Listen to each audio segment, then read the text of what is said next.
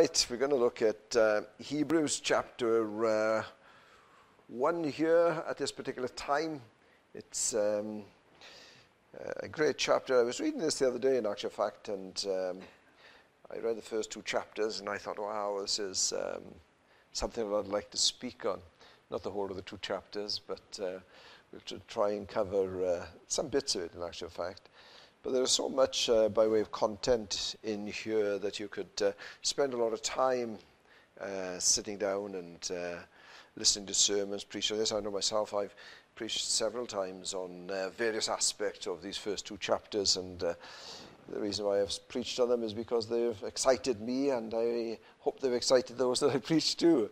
But it is something that is exhilarating when you read in these particular verses, and you can't explain sometimes, can you, the exhilaration and the joy that you feel when you read the scriptures sometimes. And the reason why you can't really explain it to people, what that has an impact upon you and what it is doing to you at the time when you're reading it. And all you can say is that, you know, when you're reading the scriptures, what happens is that we have the accompaniment of the Holy Spirit, who comes to enlighten the eyes of our understanding and enables us when we look at these scriptures, you know, that they come home to us with force and with power, and it has a real effect upon our hearts and upon our minds.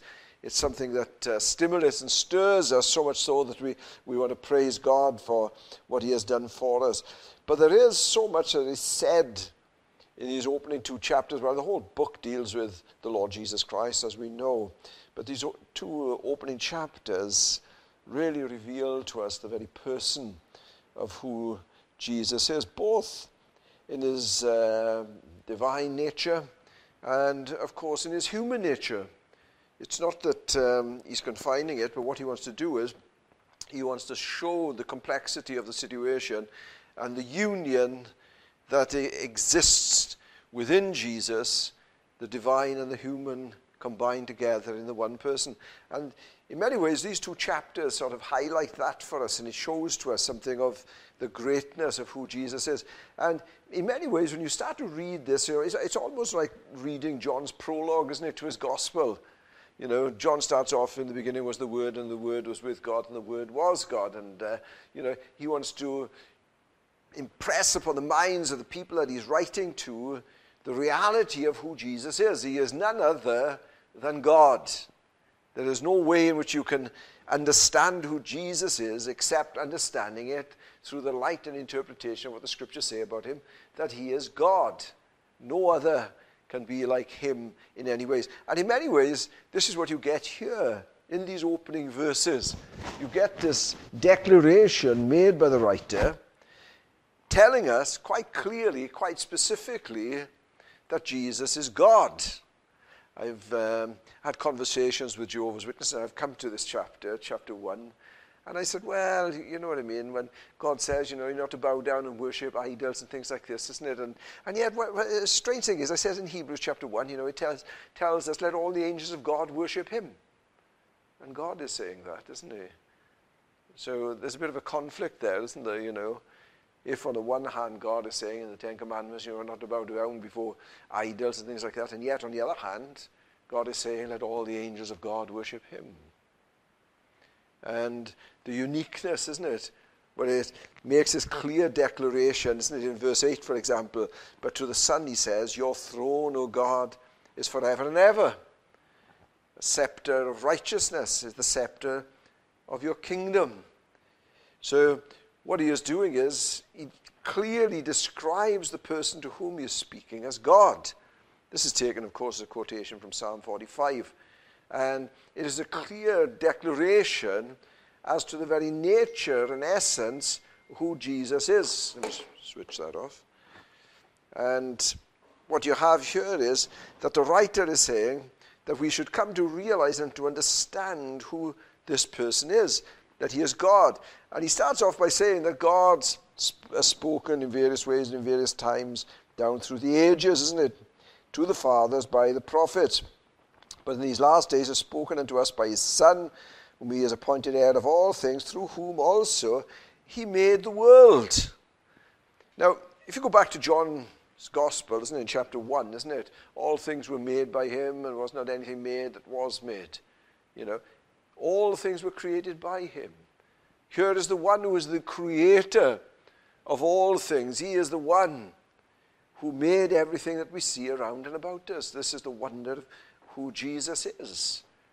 And then he goes on to say, doesn't he, and you can think of John 1 again, verse 1, who being the brightness of his glory and the express image of his person. You know, this is the revelation of who God is. You know, when Jesus was saying, he who has seen me has seen the Father. He is saying, look, implicitly and explicitly, look, when you're looking at me, he says you are seeing all of what God is. You know, he is the express image of his person. This is who he is. He is the revelation of God made to you and to me. And not only that, he says, but he is at this moment of time upholding all things by the word of his power. In other words, the whole of creation itself, or the universe, is held together and sustained by him. Now, what a declaration made about who Jesus is. This is before he starts coming to the fact of what God has said to him. I mean, this whole first chapter, in actual fact, you know, is a whole picture here, isn't it, of quotation after quotation after quotation to prove the point. And he is extracting from the Old Testament, and he is applying it to who Jesus is at this moment of time. And he wants these people to realize the wonder and the amazing fact of who Jesus is. And the comparison that he makes, he will make other comparisons throughout this whole letter, but the comparison that he's going to make here in these opening chapters is he's comparing him with angels.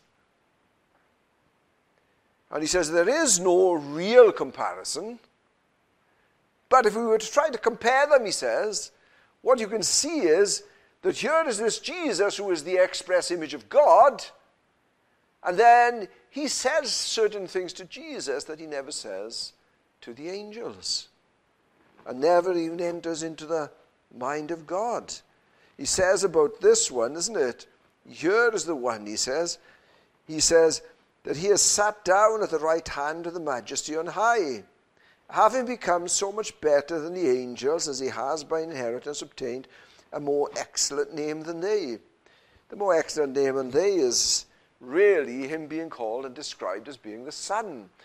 There is a comparison when you look at angels, and you think of angels for a minute, and if you look through both the Old Testament and the New Testament, angels are described to us in various ways, but they are always described to us as being stronger and superior to man. They're always that much above them. They know more, they've got more strength. All certain characteristics about them describe them as being better or superior to man. And here, when Jesus is being compared with these angelic beings, how is he described? You know, the comparison is this. To which of the angels did he say this, says the writer? Well, he never said this, did he? You know, for to which of the angels did he ever say, you are my son. Today I have begotten you. You know, when did he ever say that to any angelic being? The difference is a bit like what you see in chapter 3, isn't it, where there's a comparison made between Jesus and Moses, isn't it? And it says that Moses was a servant in the house, but Jesus was the son. Now, there's no comparison between being a servant and being the heir elect. You know, he is the son. He is the one who is far, far superior. And again he says, I will be to him a father, and he shall be to me a son. This was a quotation in 2 Samuel chapter 7 when he was talking to David. The application is to Solomon in one sense, but the greater application was to David's greater son. But he was to be his son.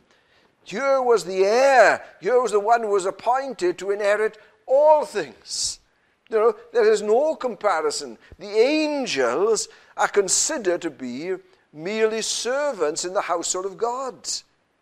They are ministers, they are servants who serve. And even, in fact, when you go into verse 14, isn't it? It says like this about angels. Are they not all ministering spirits sent forth to minister for those who will inherit salvation? In other words, they have become the servants of God's elect. Now that's an amazing thing to think about, isn't it? But when you think about Jesus, isn't it, in the incarnation of Jesus, when Jesus comes into the world and he takes upon himself this human form, in chapter 2, of course, it describes why he has done this, isn't it? Why has he taken this upon himself? For in that he put all in subjection unto him, he left nothing that is put unto him. But now we do not see yet all things put unto him. But we see Jesus, he says, who was made a little lower than the angels, for the suffering of death, crowned with glory and honor. You see, for a little while, he was made a little lower than the angels. And the whole purpose and intention of that was for the suffering of death.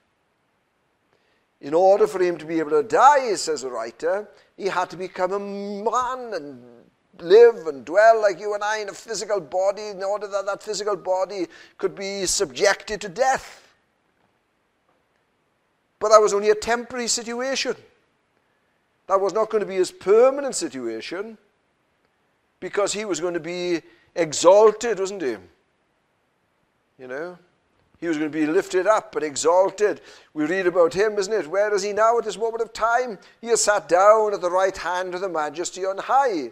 Here he is. And then in verse 8, your throne, O God, is forever and ever, a scepter of righteousness and the scepter of your kingdom.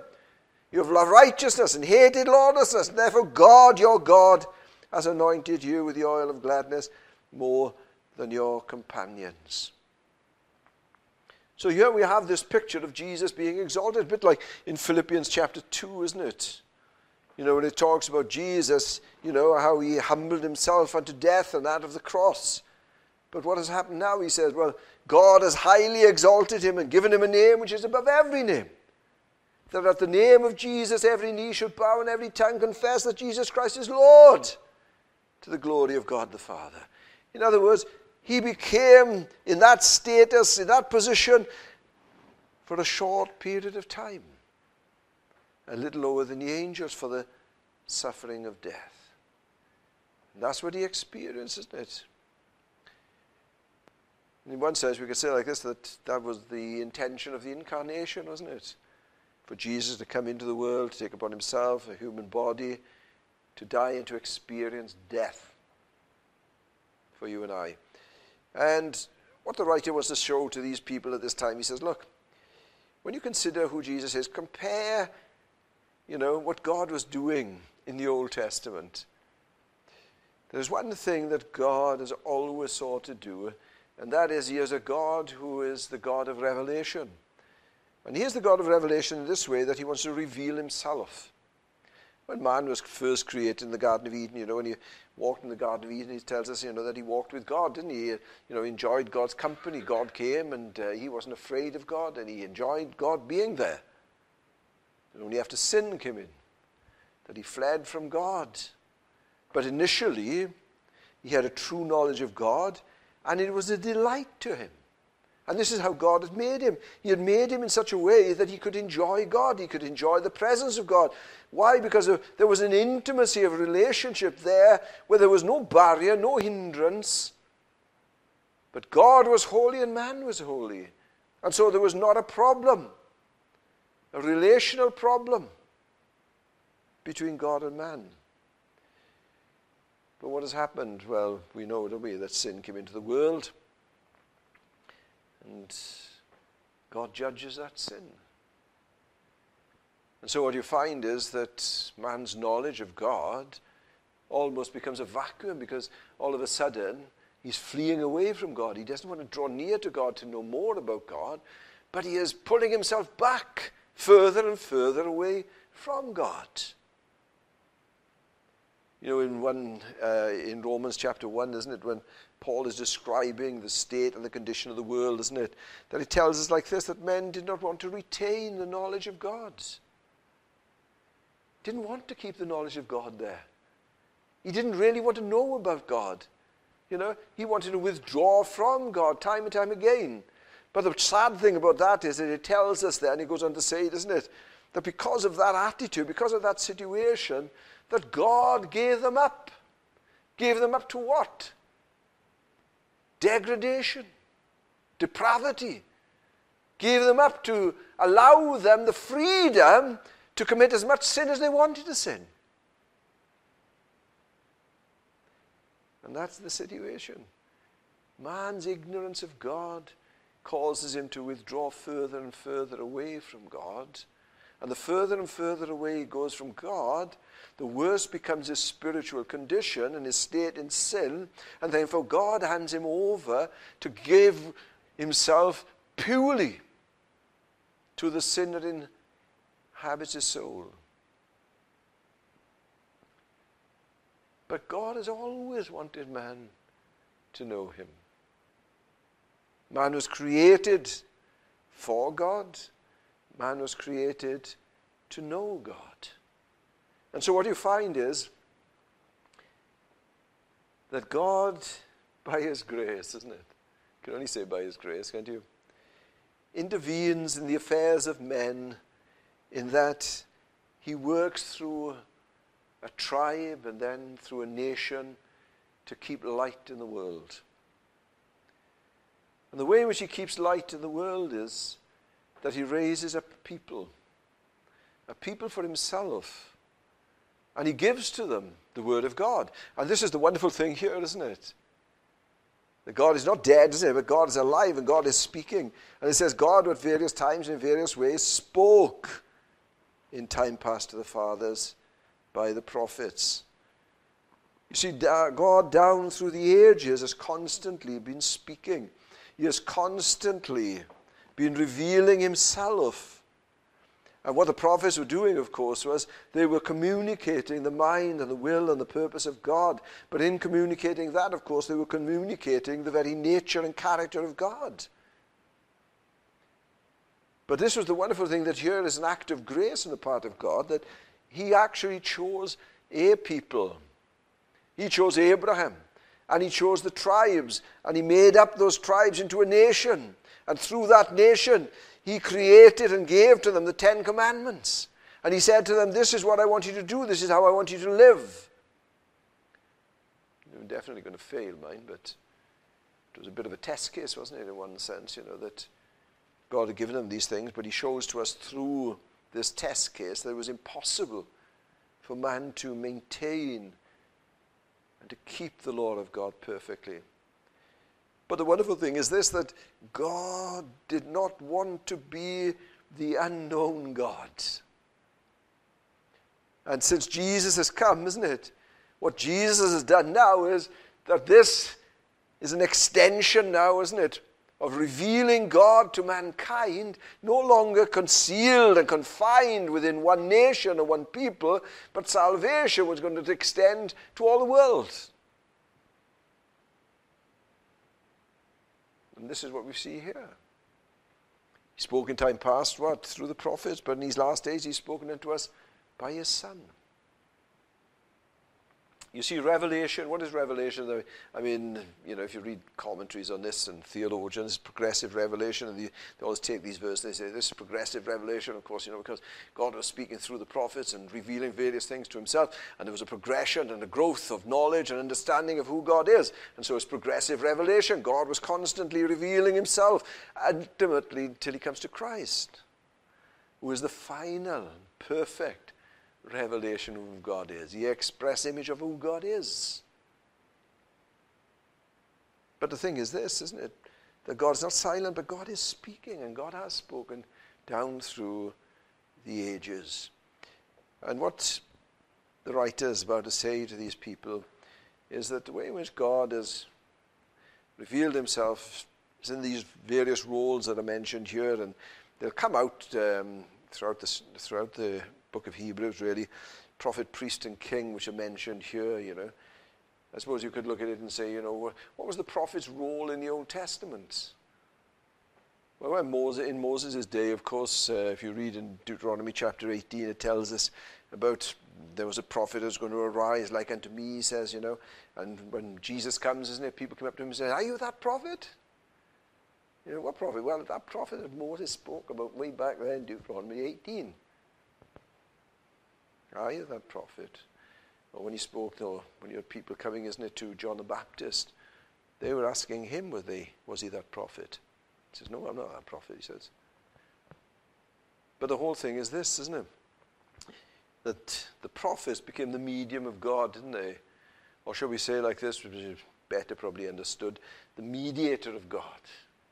So God was there, man was here, and in between was the prophet.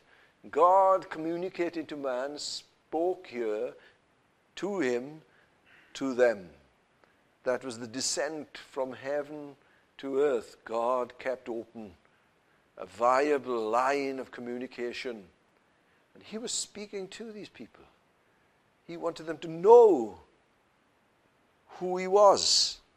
And what the prophets were doing was they were unfolding and revealing more and more of the mind of God. God was communicating to these people. Very often that prophet was in direct communication with the king. So if the king was having problems and difficulties, as you find so often in the Old Testament, he'd summon the prophet. And he'd say, go and ask God. What's all this about? Why is this happening? And so the prophet would go off and he'd pray, and then he'd come back and he'd say, well, God has said this. I mean, it was pretty direct, isn't it? Sometimes you get God speaking directly, don't you? Bypassing the prophet for a time, and speaking directly to the people. But more often than not, he had these prophets who acted as mediators through whom he spoke to the people. And of course, this was a revelation, wasn't it? The way in which God communicated. God was saying, look, I'm up here and you're down there. And the only way in which I can communicate with you is not directly, but I want to speak to you, he says, through these prophets, and I'm going to speak to you at this moment of time. And down through the ages, he had spoken. The prophets weren't a dynasty or anything. They were people who were selected and chosen. They were sometimes priests. They were sometimes farmers or, shepherds up in the hill countries and things like this. There were all kinds of people from different lines of work. But they became instrumental in the hand of God as being the communication of the mouth of God. They spoke for God. And the thing is this, isn't it? That when they spoke for God, to disobey what they were saying was to disobey God. Actually, in fact, if you think of cults for a moment, isn't it? Always at the head of cults, there's always a prophet. And at the head, that prophet, when he speaks, he says, I'm speaking for God. I'm the mouthpiece of God at this moment of time. And so what happens is he violates the consciences of the people because he as it were, ensnares them and as it were, captures their conscience so that when they think they're disobeying this person, they feel as if they're disobeying God. And that's how cults work. You always have a head, one who controls everything, because he claims and makes the claim that he is in direct contact with God. But these people were. But now in these last days, the coming of Jesus is ushered in the last days, and he speaks on behalf of God in a way in which they couldn't speak. He knows the Father in a way in which they didn't know God. And so when he spoke with authority and with power. But not only that, is it? But what you find here is as well, isn't it, that Jesus was, the priest as well, where you can see Jesus here. It's implied more than actually stated. In verse 3 it says, when he had by himself purged or cleansed our sins, sat down at the right hand of the Majesty on high. If you read through the book of Hebrews, you'll find that Jesus was a priest, but a priest in a different way to the Levitical priests, of course, because he was a priest, and the quotation comes from Psalm 110, and it says that he is a priest forever after the order of Melchizedek. You've got to go back down, way down, almost to the beginning of the book of Genesis to find out all about Melchizedek. He was the guy who met with Abraham. He was the guy who received benefits from Abraham. And he's a very mysterious character. He sort of pops up and then pops out. It's as simple as that. He's in and out, and you're so quick that, unless you sort of focus upon him, you miss him. But he was a very important figure because he represented something that the Levitical order did not represent. And the Levitical order was put in place by God for the benefit of the nation of Israel. But the Melchizedek order, of course, was more universal. It wasn't confined. It was before the nation. And so it was more universal. And so it had more of a universal appeal. So when Jesus comes, isn't it? He comes in the order of Melchizedek with it, universal appeal to people, not just simply to the Jews. That salvation is not simply of the Jews, but it was to extend to all. But what did the priest imply, to, the Jews at the time? Because he was acting as a mediator as well, but he was acting in the other way. He was the one who represented man before God. Here was man, here was the priest, there was God. For man to come to God, he had to come through this priest. And why? Because this priest would offer up sacrifices for him on his behalf and speak to God and pray for them. So you had this dual aspect that the priest not only offered these sacrifices, but he also interceded for them. He prayed for the people, for the nation. And so these people were reminded not only that God was there and spoke to them through these prophets coming down, but if they wanted to come to God, they had to come through this priest who offered up sacrifices for them. The only way in which they could come to God was through reconciliation, through redemption, through atonement. These are the only ways in which they could come before God. And so every time they went to the temple or to the tabernacle, what they were reminded of when they saw the priest was that they needed atonement.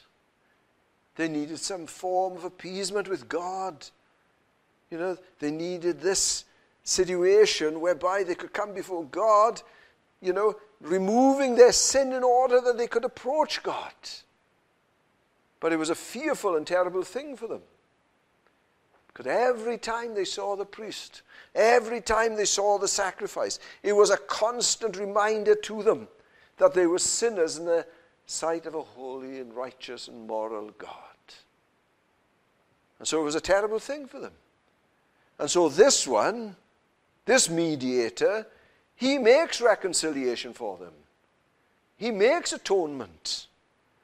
Because this is the way in which he's done it. He says, when he had by himself purged or cleansed our sin. It's a reminder to us, isn't it, of Calvary. Tells us, isn't it, in the end of chapter 2, for example, isn't it, that what was to happen here was that Jesus was going to enter into the state of death, and he was going to make atonement for sin, but he was going to do more than that, even in verse 9. But we see Jesus, who was made a little lower than the angels for the suffering of death, crowned with glory and honor, that he, by the grace of God, might taste death for everyone. This one was going to destroy him who had the power of death through his death. This one was going to do everything for them. Here was this great priest. And, you only have to read through Hebrews, I'm just touching upon it here. But if you read through it, the description of Melchizedek and all of what he did and all of what he achieved and all of these things, focusing our attention upon Jesus as being a priest in that particular order of Melchizedek. And then lastly, what you see here is, of course, that there is this reference to Jesus, isn't there, as being our king. Not only does he say it in verse 8, your throne, O God, is forever and ever, but it again is inferred in verse 3, isn't it, that he sat down at the right hand of the majesty on high. Here was a reminder in the Old Testament, here was the mediator, here was God representative upon earth, and they were to be subject to the king, under the rule of kings, under the rule and the obedience that they were to experience in following after their king. You see, you go back to Deuteronomy chapter 17, and it speaks there about a dynasty that was going to arise. And of course, this is David's greatest son, isn't it? This is what is going to happen. You only got to look back and read about the case there, isn't it? You know, God wasn't saying to the Jews that they would never have a king. He anticipated that one day they would have a king. And then they would have a dynasty. And like the prophets, there was no dynasty. They were selected here, there, and everywhere. But here was an order, a methodology that was going to follow through right up to the very time of Christ coming. This is why there is so much emphasis given, isn't there, about Jesus being the son of David in the New Testament. To show quite clearly that here was the fulfilling of that promise that was made to David. That he would have a son who would reign forever. And here is Jesus, that we read about, who is sat down at the right hand of the Majesty on high. There he is. At this moment of time, he has entered into the very presence of God. We are under his rule. We are under his authority.